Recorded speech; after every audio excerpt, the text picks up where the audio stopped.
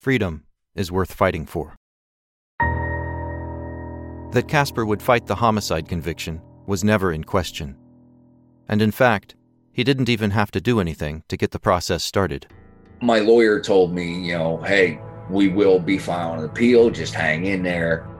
He says his attorney began by asking for a new trial based on the claim that certain evidence shouldn't have been admitted in the first one.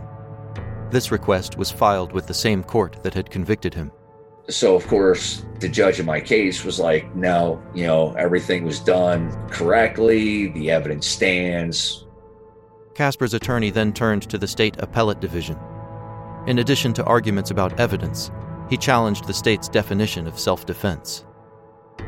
The case worked its way up through the system with agonizing slowness. Months passed, then a year. And then I got the denial on the whole appeal.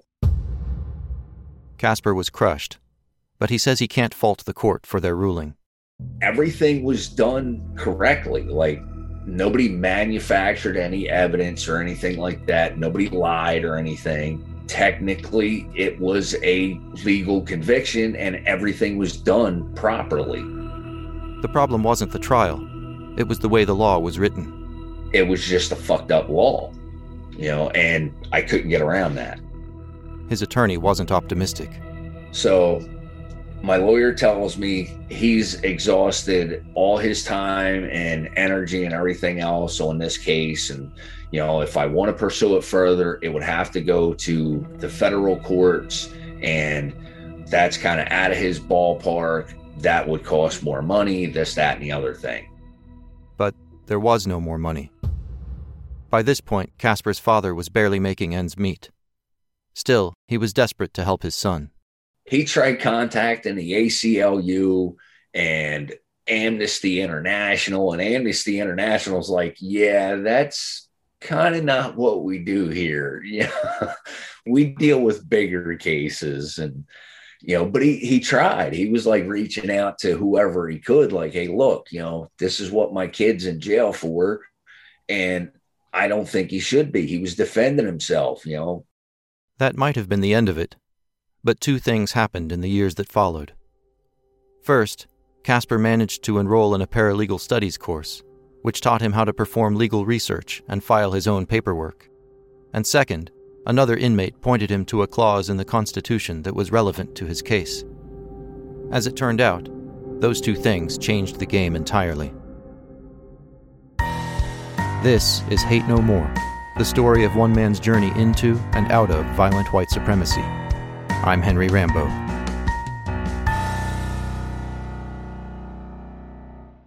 Even before the homicide, Casper was no stranger to trouble. He'd been convicted of multiple crimes, including burglary. But he says he generally owned up to them. Whenever I had gotten in trouble in the past and I knew I was guilty, I pretty much just pled guilty. I didn't try and bullshit them or nothing like that. I fessed up. Yeah, you caught me, whatever. Do what you got to do. His hope was always that the court would show leniency. And for the most part, they did. They took it easy on me. I mean, the burglary charge, I could have ended up in state prison for that. But the judge was like, all right, listen, you fessed up. You're willing to make amends and pay restitution and everything else. So we're going to cut you some slack. Casper intended to take this approach with the armed robbery charge he picked up when trying to steal someone's car after the homicide, and he said as much to the attorney his father had hired. I'm like, well, I can go ahead and get a public defender for that because I'm going to plead guilty anyway. And he's like, why? I said, I did it, dude. What do you mean, why? I did it. I'm guilty. And he was like, well, let's table that for now. We'll talk about that later. I'm like, all right. The homicide was different, though. I was like, I'm not pleading guilty to this.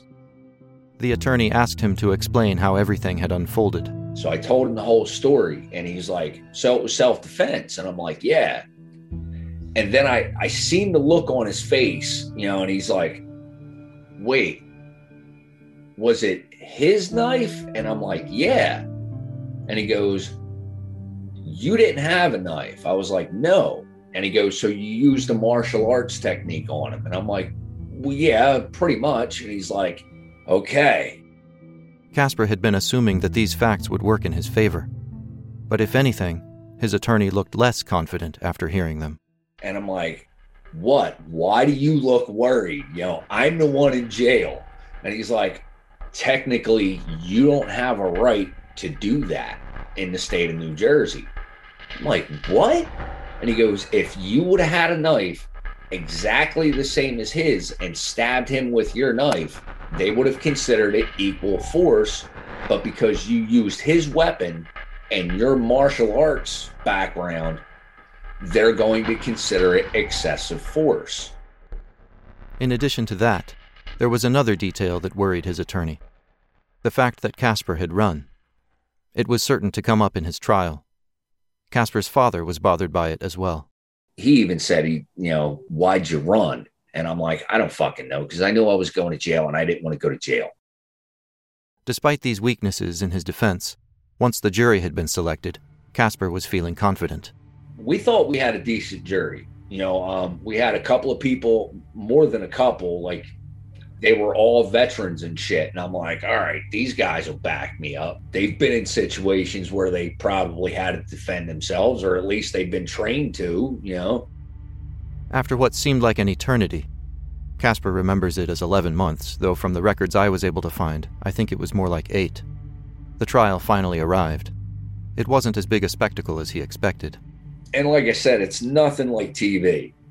It doesn't go for days on end. My trial lasted for about 9.5, almost 10 hours. It was a one-day affair. I asked him what parts of his defense stood out to him the most. For me, the biggest highlight was this guy's girlfriend, who he was beating up. The girl that I tried to save, well, I did save, I guess, in a way. She testified on my behalf. Right after her, his sister testified on my behalf. I killed her brother and she testified for me. And I'm thinking, we got this in the bag. There was one thing in particular the victim's girlfriend said that affected Casper deeply. That she was so relieved that somebody finally stopped him because she thought she was going to die. And she said when he first started, she kept screaming for help and people just stood there and stared at him. And she was just down on all fours thinking, he's going to beat me to death. This is the end of my life. And then she saw me jump in there.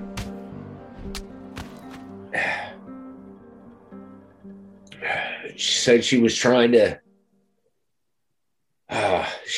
tell me thank you after I stopped him, but she was so beat up she couldn't get any words out. And of course the prosecutor asked her, what happened after that? She was like, well, he ran.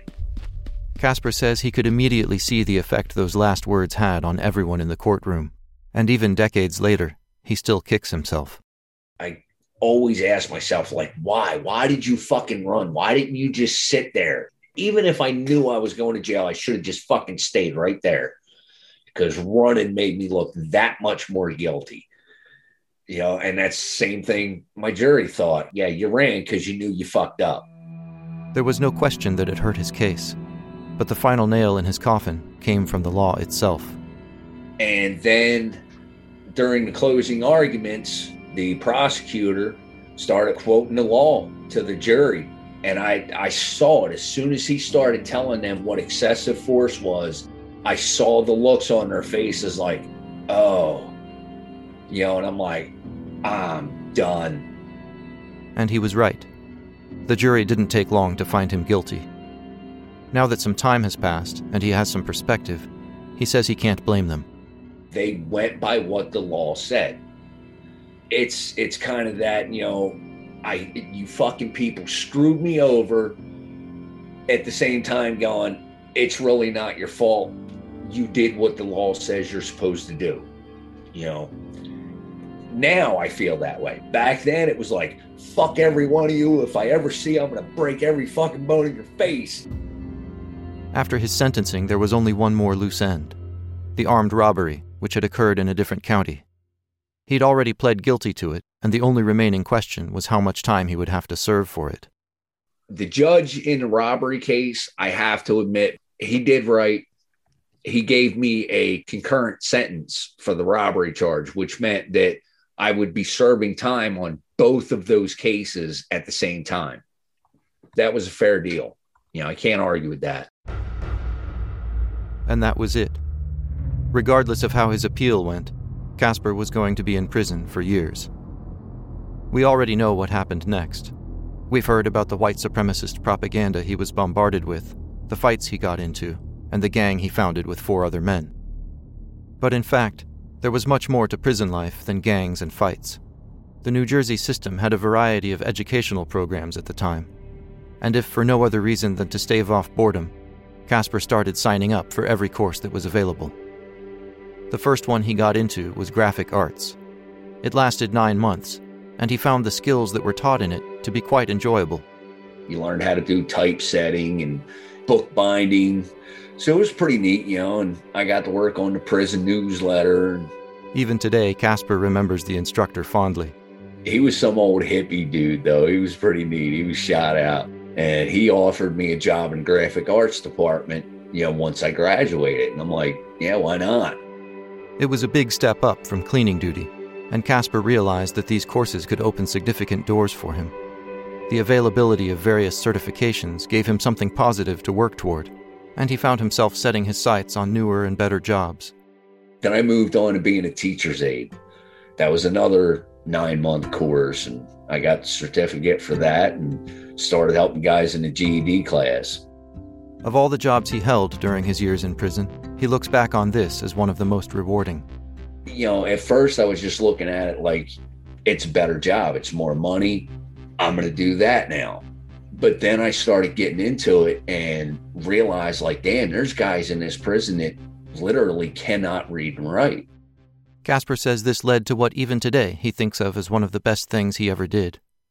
It involved another inmate who'd heard that Casper was a good teacher. He came up to me one day and he was like, listen, man, he was like, everybody tells me you're really good at, helping teach people how to do stuff. And I'm like, yeah, what do you need? He was like, I just want to know how to write my name. I'm sorry, what? I want to know how to write my name. So I started teaching him how to print his name. I'm like, look, this is your name. Just keep copying these letters over and over. It didn't stop there, though. And then I told him, I said, look, before you start learning how to spell, let's teach you how to read. And he's like, why? And I'm like, because if you can understand how to sound stuff out, reading, it'll be easier to spell it because you'll be able to sound it out. And it worked. Casper also felt like he made an impact in teaching math. Being from the street, I started telling the teachers, look, you got to tell them to look at this like a drug deal. This is your money. Don't look at the bills. Look at the numbers now. These are your bills now. And guys started picking up on that and learning. Largely because of these experiences, Casper feels that his time in prison wasn't a total loss. As fucked up as I was, I did actually do some good. It was around this time, after a few years had passed, that Casper's appeal had hit a dead end and his father had run out of money. He wasn't ready to give up, but he didn't know how to move forward. I couldn't afford another attorney or anything. And everybody was always telling me, get in the law library, read those books, do your own paperwork and all. And I had no fucking clue what any of this shit meant. So I decided I'm going to look into actual courses for this. He now had someone to turn to for help. His boss, who was in charge of the prison's educational programs. When Casper asked him for advice, he enrolled Casper in an Intro to Paralegal Studies course right there at the prison. Then he got him into a correspondence program at Ohio State University, and Casper spent the next year reading law books and mailing in assignments.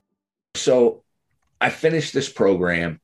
I get certified in paralegal studies.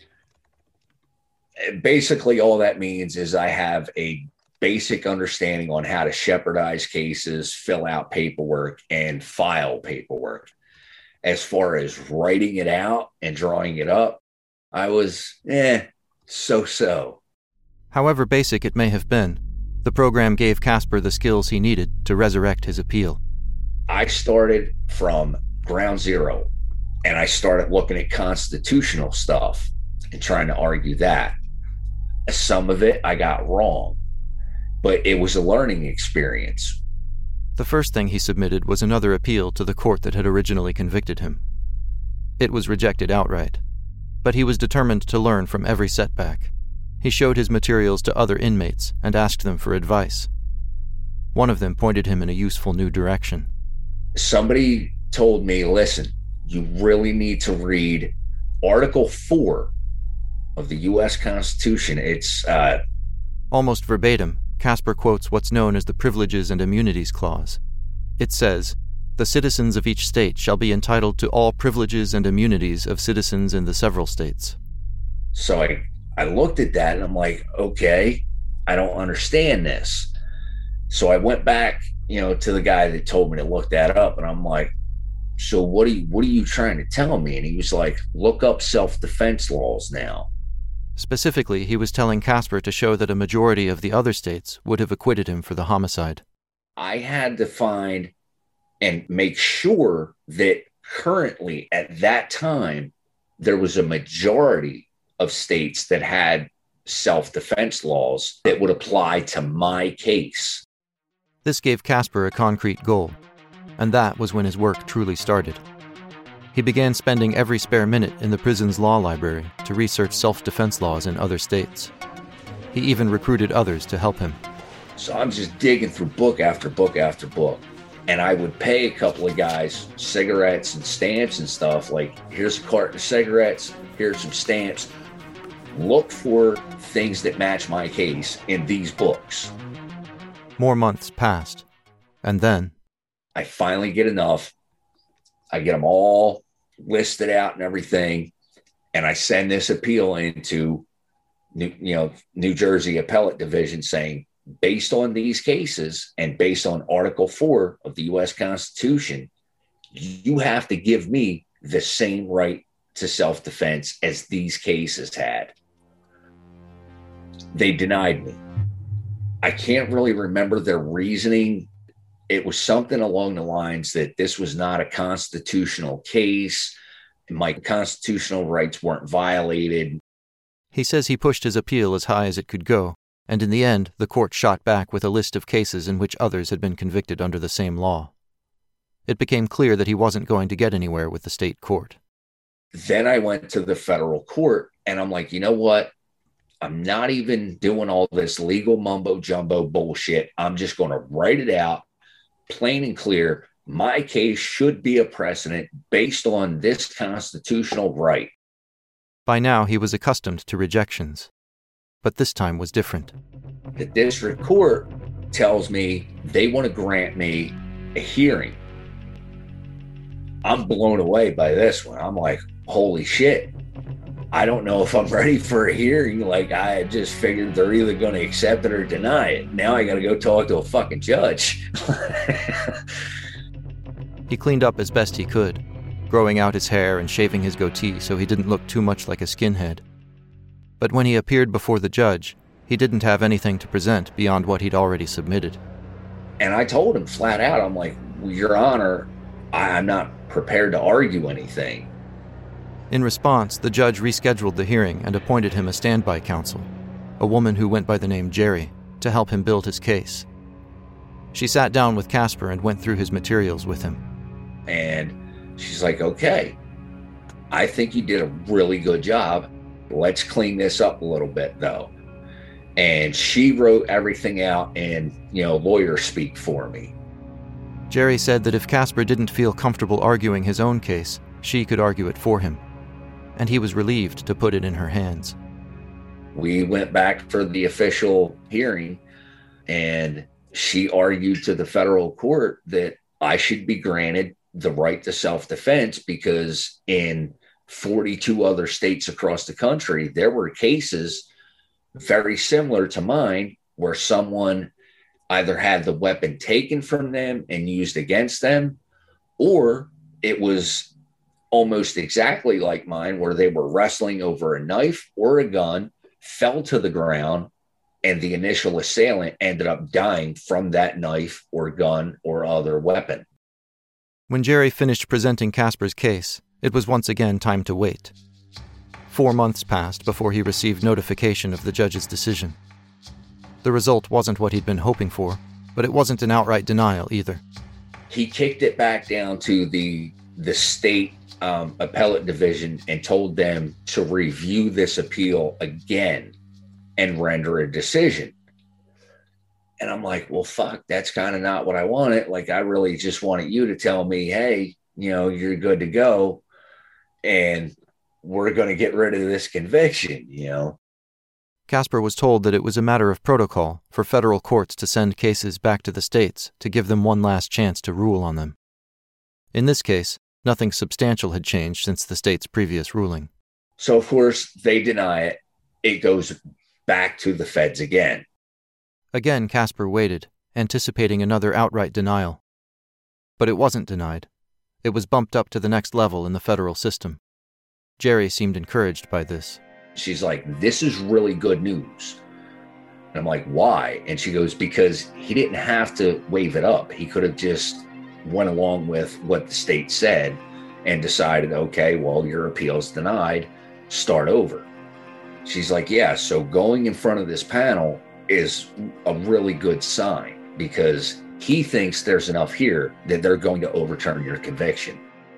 More time passed, and at last a hearing was scheduled before a panel of judges. Jerry told Casper that he would be attending the hearing remotely. He had no idea what that meant. They had to take me from Rahway over to the local court building. I go in there, we're having this hearing over the computer, whatever, really freaked me the fuck out. Like, because I've been in jail since 1991. I had never seen this kind of technology. I'm like, what the fuck is going on here? He watched as Jerry argued his case on a computer screen. When she finished, the judges said they would confer before rendering a decision, and they logged out. Casper was left one-on-one with Jerry, wondering how long they would have to wait. He asked, expecting an answer on the order of an hour or so, but Jerry laughed. She's like, yeah, you'll be going back to the prison here in a few minutes. They'll let us know in a couple of weeks, what's going on. Sure enough, he was taken back to Rahway, and a few more weeks passed before he finally learned the judge's decision. It was July 26th. I got legal mail.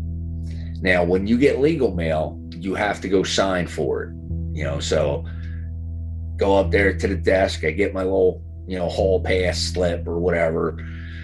Head on down to the mailroom. Whatever was waiting for him, Casper knew the COs would open it and thoroughly examine it. They pull everything out upside down so they can't read anything, and they spread it out, make sure there's nothing in there, tap the envelope out, put it all back in, and hand it to you. The first thing Casper noticed as they did this in front of him was that there wasn't much there. And immediately, he started smiling.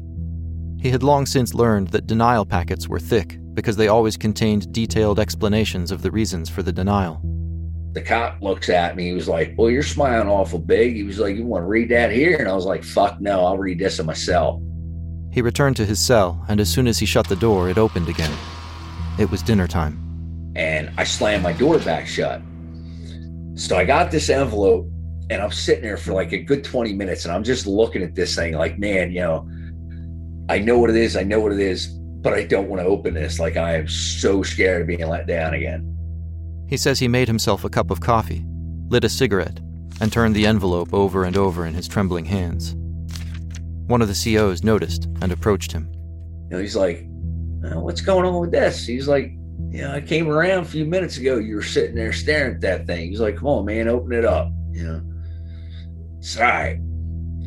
So I open this fucking thing up. I start reading it, and it tells me they're granting my appeal and ordering the state of New Jersey to set precedents for self-defense.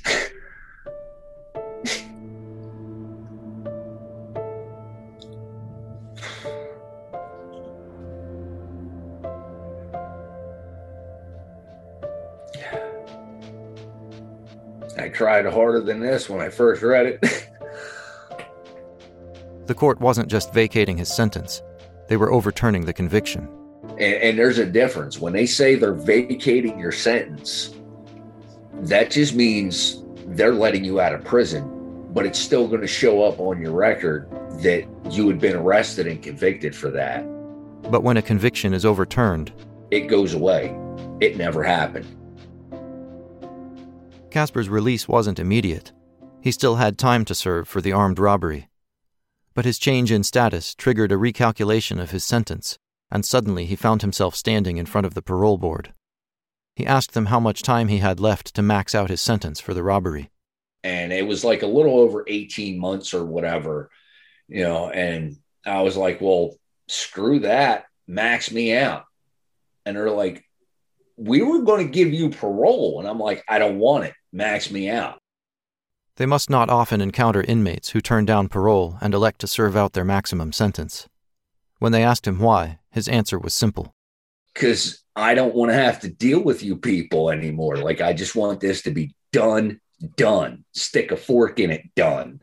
More specifically, I don't have to worry about reporting a parole. I don't have to worry about you showing up in my house or nothing else.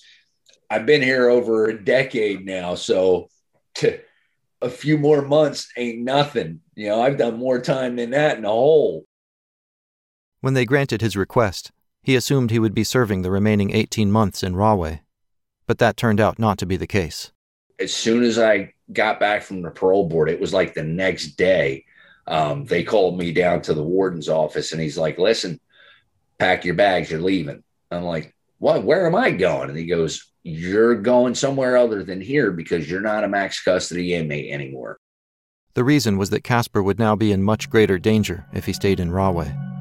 Rahway and Trenton and Northern State, if you're short in those prisons, there's a good chance that, one of the lifers is just going to have a bad day and say, fuck that, I can't go home, neither can he, I'm going to kill him. With this in mind, they had to find another place to keep him. Initially, they tried to put him in a facility with dorms that was a stone's throw from where he grew up. But he told them he might run away if they sent him there. So they finally settled on another prison. They sent me back to Riverfront up in Camden, and I finished out my time there. Casper still got in trouble a few times during those last 18 months, but it was nothing too serious, and before he knew it, it was finally time for him to walk free. Getting out? That was a trip. Without realizing it, he had accrued some good time, and they ended up releasing him 8 days early. But he didn't find out until the day before. The CO calls me up to the desk, and he's like, hey, they want you down at intake. The CO handed him a green hall pass, and he went to intake, where they took his picture for a photo ID and got his measurements for his release clothes. They give you these really funky-looking blue jeans and a white button-up shirt.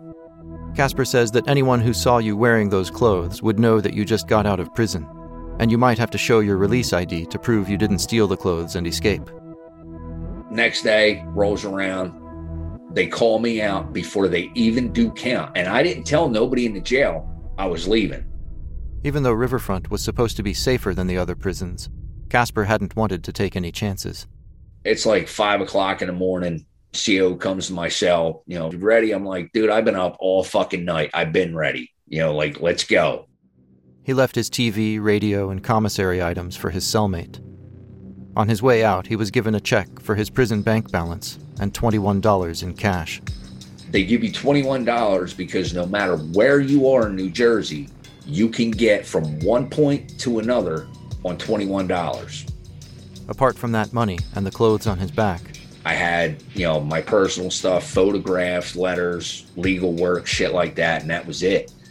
And I had everything that I was, taking home in one box. And that's how I walked out of prison. He emerged looking like the epitome of a skinhead. I got a goatee halfway down my fucking chest, a bald head, and you can tell I just got out of jail. He made his way to the bus station a block away, bought a ticket, boarded the bus for home, and started to take in a world that had passed him by and was now entirely foreign to him. I'm just looking at all this different stuff, new cars, the way people are dressed. Everybody's walking around with a cell phone and shit, and I'm like, what the fuck, There's this guy on the bus who has a cell phone, but he's like got it hooked up to his earbuds or whatever. I'm not thinking he's on a cell phone. I'm thinking this guy's listening to a Walkman and shit, because that's what I remembered from when I went in. And he's talking, and he's like, yeah, what's up, man? How you doing? And I was like, pretty good. How are you? And he said some off the wall shit. I don't know. It was his conversation. I wasn't a part of it, but he said something else. And I'm like, what?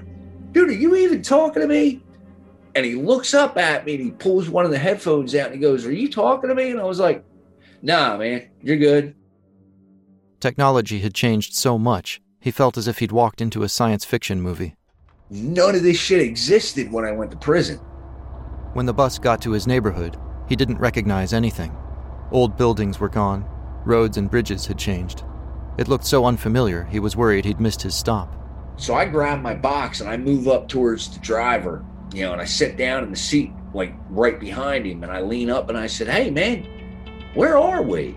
And he was like, North Wildwood Boulevard, going into North Wildwood. And I'm like, oh, okay.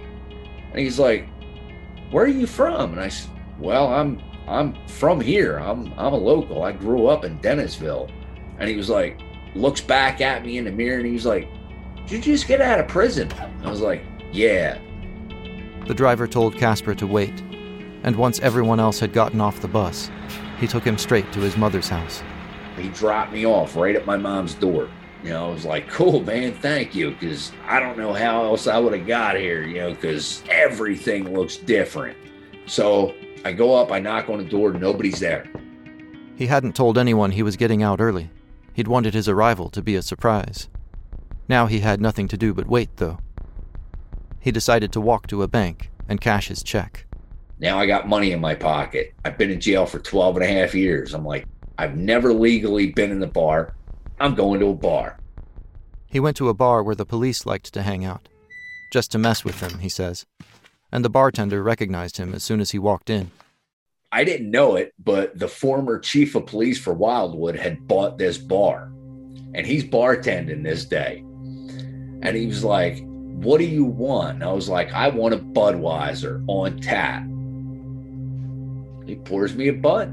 I throw some money up on the bar. I drink this fucking beer. He comes over and he leans up on the bar and he's like, how'd that taste? And I was like, that tasted pretty fucking good. And he goes, tastes like a second one? I'm like, why not? Pours me another beer.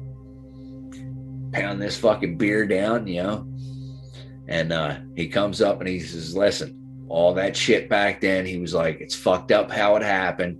It shouldn't have happened. But what are you going to do? It was the first time he'd ever felt like a police officer was on his side. They talked a while longer, and Casper told him how he'd finally gotten his conviction overturned. And he was like, all right, good. Well, keep yourself out of trouble, And I said, well, here's for the beer. And he goes, nah, put that in your pocket. You don't owe me nothing. He left the bar with a strange feeling.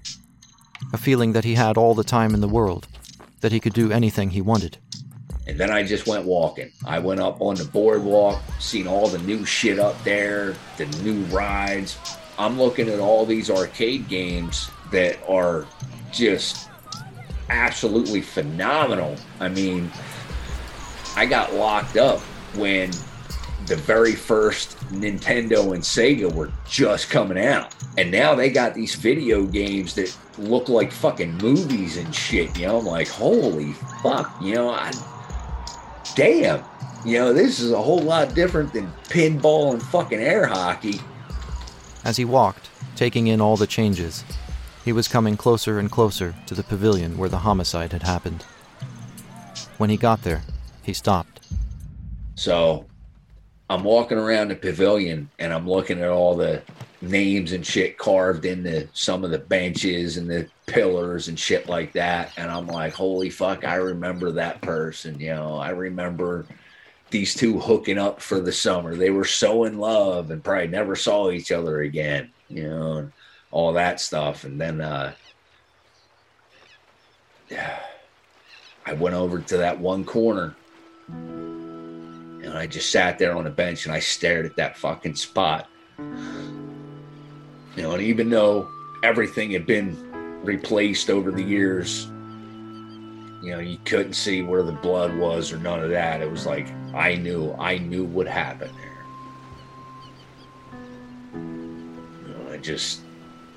I don't know, told myself this has got to be done now. You got to just move on. It's over, and put yourself back together. I never forget it.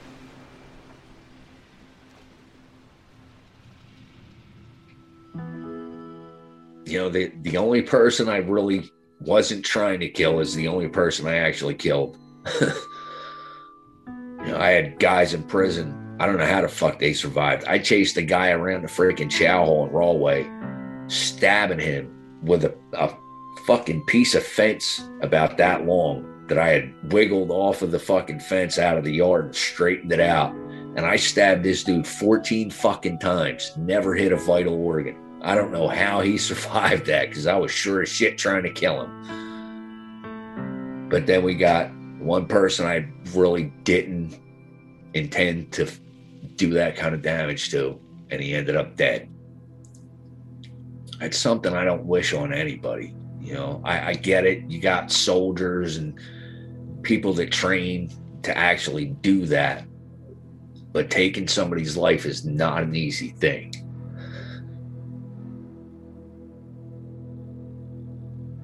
Now, I don't give a fuck how tough somebody tells you they are. Dealing with knowing that you took somebody's life, it's not as easy as people think, unless you literally have something wrong in your fucking brain. It's going to get to you. He says he sat there until the sun went down, and then he realized he hadn't eaten anything. After so many years of nothing but prison food, he couldn't stop himself from binging on everything the boardwalk had to offer. Got sick eating regular street food. After all that time, I was plowing through all kinds of fucking food. Cheesesteaks, pizza, French fries, fucking ice cream, all kinds of shit. The binge wasn't really about the food. It was about what he'd been fighting for all those years. Taking those classes in paralegal studies, submitting appeal after appeal after appeal, and never giving up, even when the state had told him it was over. It was about freedom. That feeling, though, being out and not worrying about count time or anybody trying to fucking shank you or whatever, it was really good, really scary, and super surreal all at once. Just a roller coaster of emotions. You're happy, you're sad that you had to leave certain people in prison, you're scared because, like, what the fuck do I do now? How do I even begin? That was the question. How would he begin? There were the obvious things he would have to do. Find work and a place to stay. And then one of the biggest things he would have to figure out in the coming years was what role white supremacy would play in his life moving forward. We'll hear more about that next time on Hate No More. If you're enjoying this podcast, please take a moment right now, yes, now, to rate it, review it, and share it. To support us and get immediate ad-free access to all episodes, go to patreon.com/hatenomore or click on the link in the show notes. Hate No More was written and produced by me, Henry Rambo. Sound design was provided by Michael Parkhurst at Nostalgic Innovations. Special thanks to my wife, and to Ryan, Allison, George, and, of course, Casper. Finally, there's more than enough outrage and hate in the world already. If you log onto social media at all today, instead of sharing what upsets you, do what you can to make kindness and empathy go viral. We all need to play a higher game. And with that, thank you for listening.